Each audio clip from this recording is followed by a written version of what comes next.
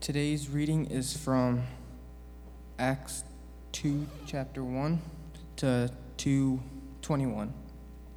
When the day of Pentecost had come, the apostles were all together in one place, and suddenly from heaven there came a sound like the rush of a violent wind, and it filled the entire house where they were sitting. Divided tongues as of fire appeared among them, and a tongue rested on each of them. All of them were filled with the Holy Spirit and began to speak in other languages, as the Spirit gave them ability. Now there were devout Jews from every nation under heaven living in Jerusalem. And at this sound the crowd gathered and was bewildered because each one heard them speaking in the native language of each. Amazed and astonished, they asked, "Are not all these who are speaking Galileans? And how is it that we hear, each of us, in our own native language?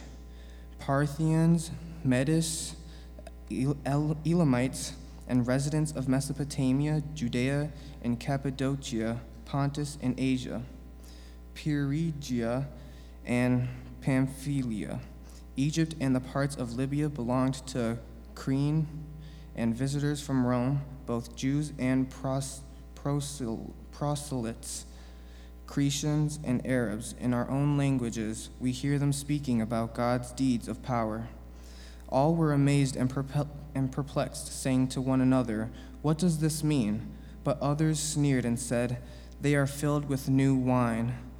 But Peter, standing with the 11, raised his voice and addressed them, "Men of Judea and all who live in Jerusalem, let this be known to you, and listen to what I say. Indeed, these are not drunk, as you suppose, for it is only 9 o'clock in the morning. No, this is what was spoken through the prophet Joel. In the last days it will be, God declares, that I will pour out my Spirit upon all flesh, and your sons and your daughters shall prophesy, and your young men shall see visions, and your old men shall dream dreams. Even upon my slaves, both men and women, in those days I will pour out my Spirit, and they shall prophesy. And I will show portents in the heaven above, and signs on the earth below, blood and fire and smoky mist. The sun shall be turned to darkness and the moon to blood, before the coming of the Lord's great and glorious day. Then everyone who calls on the name of the Lord shall be saved." The gospel of our Lord. Stop. Oh my gosh.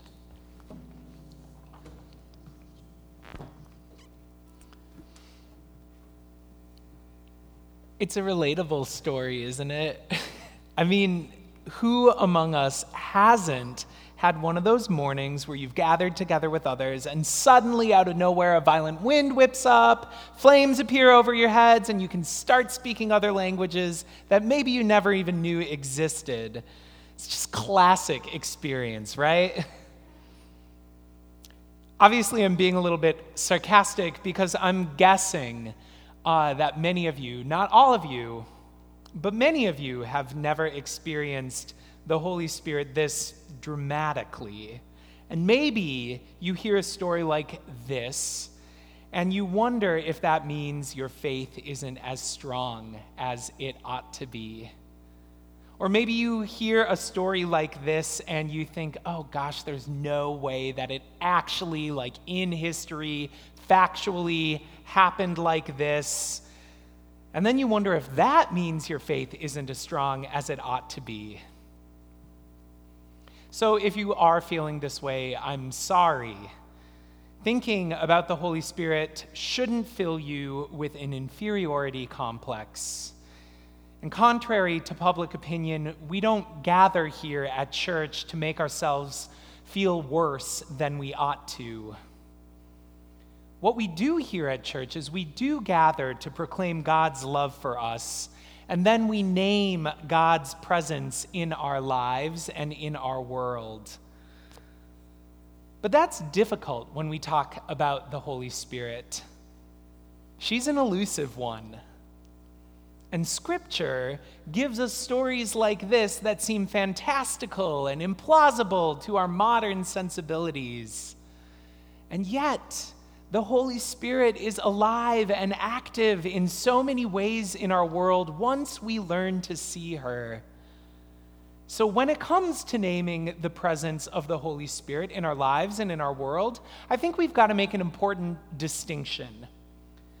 There's a difference between focusing on the way that the Holy Spirit comes and focusing on the works that the Holy Spirit produces.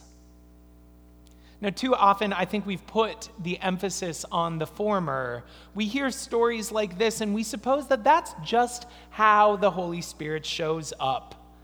With dramatic events, with certainty of belief and speech, with deeds of power. That's what we read about in the Bible. That's what we hear emphasized in other places in Christianity. And so that's how we are trained to think that the Holy Spirit always comes in powerful, observable, undeniable ways. And yes, sometimes the Holy Spirit does show up that way, but the Holy Spirit has a lot more depth than that. She's not a one-trick pony. Yes, she comes with wind and flame today, but the Spirit is equally present in our quiet contemplation, in our intimate conversations, in courageous convictions, in the ways we show up to make a difference in the community, and in our honest expressions of grief and pain. She is there in the ordinary waters of the baptismal font. She's in the humble bread and wine we take at this table. She is present in the wonder and curiosity that drive your passions, and she's present in the questions and qualms that you have about your faith lives that perhaps you see as weakness. I even think I've seen the Holy Spirit showing up in people who aren't Christian. She is everywhere, coming to the world in as many ways as we can receive her. And the best way to look for her is to not look at how she shows up, but to look at what she accomplishes. I'm getting a little ahead of myself here, but I want to make a side note. You might have noticed that when I talk about the Holy Spirit this sermon, I'm using the pronouns she and her and hers. This might or might not be something that you're accustomed to, so I just wanted to give a word of explanation. In the Bible, which part of it was written in Hebrew, the Hebrew word for spirit is feminine. And in Greek, the other language that the Bible's written in, it's gender neutral. So there is a case to be made that I'm simply trying to be accurate to our biblical text. But I'm also talking about the Holy Spirit this way to underscore the point that we are all trained to think about God in certain ways. And God is always going to be bigger than the ways that we think about God. The church has typically used he and him and his to describe God, and that's totally okay. But we all know that God is bigger than that, especially God the Holy Spirit, who's moving and sneaking around this whole creation. So let these pronouns bear witness to the Holy Spirit of God, who refuses to be pinned down by our puny attempts to constrain her with our human logic and systems of power. So how do we put our finger on such a slippery side of our God? I think we're more likely to see the Holy Spirit if we quit worrying about how she comes and where she's going to show up, and we start looking for where she's been and the works she's produced, and we look for her fingerprints traced out across this whole creation. And like each of us, the Holy Spirit has a very unique fingerprint. You see it in today's scripture. The Holy Spirit shows up to the apostles, and a tongue of fire rests on each one, and they begin praising God's mighty deeds. But here's the catch. The apostles praise God in a language that is foreign to them.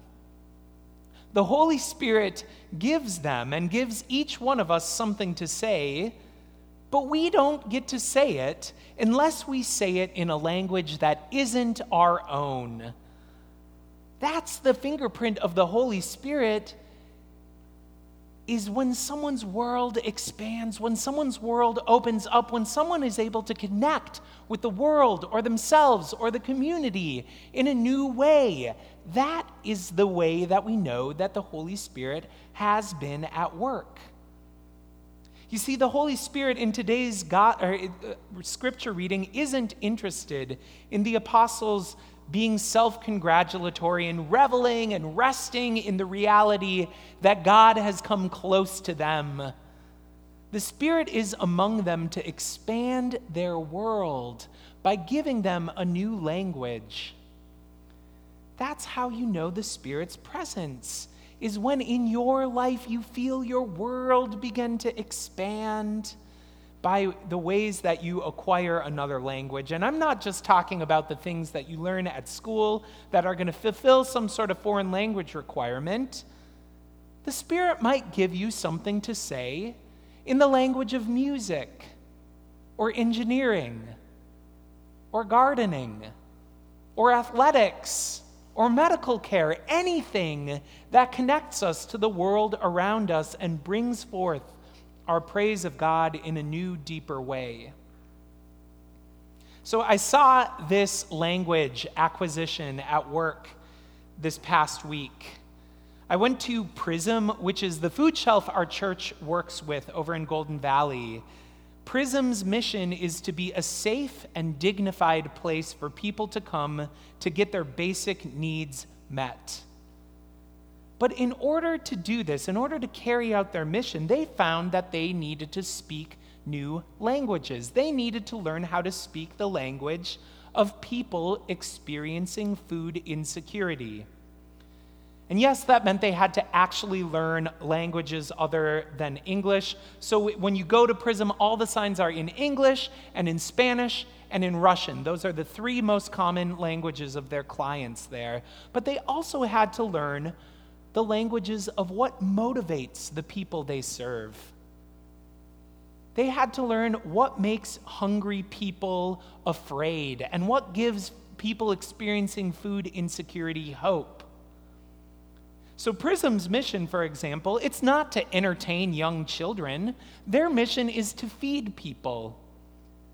But a lot of people come to Prism with young children, with 1 or 2 or 3 or 4. So they had to learn to speak the language of childhood. And so now every space in their building has plenty for busy young bodies to occupy themselves with.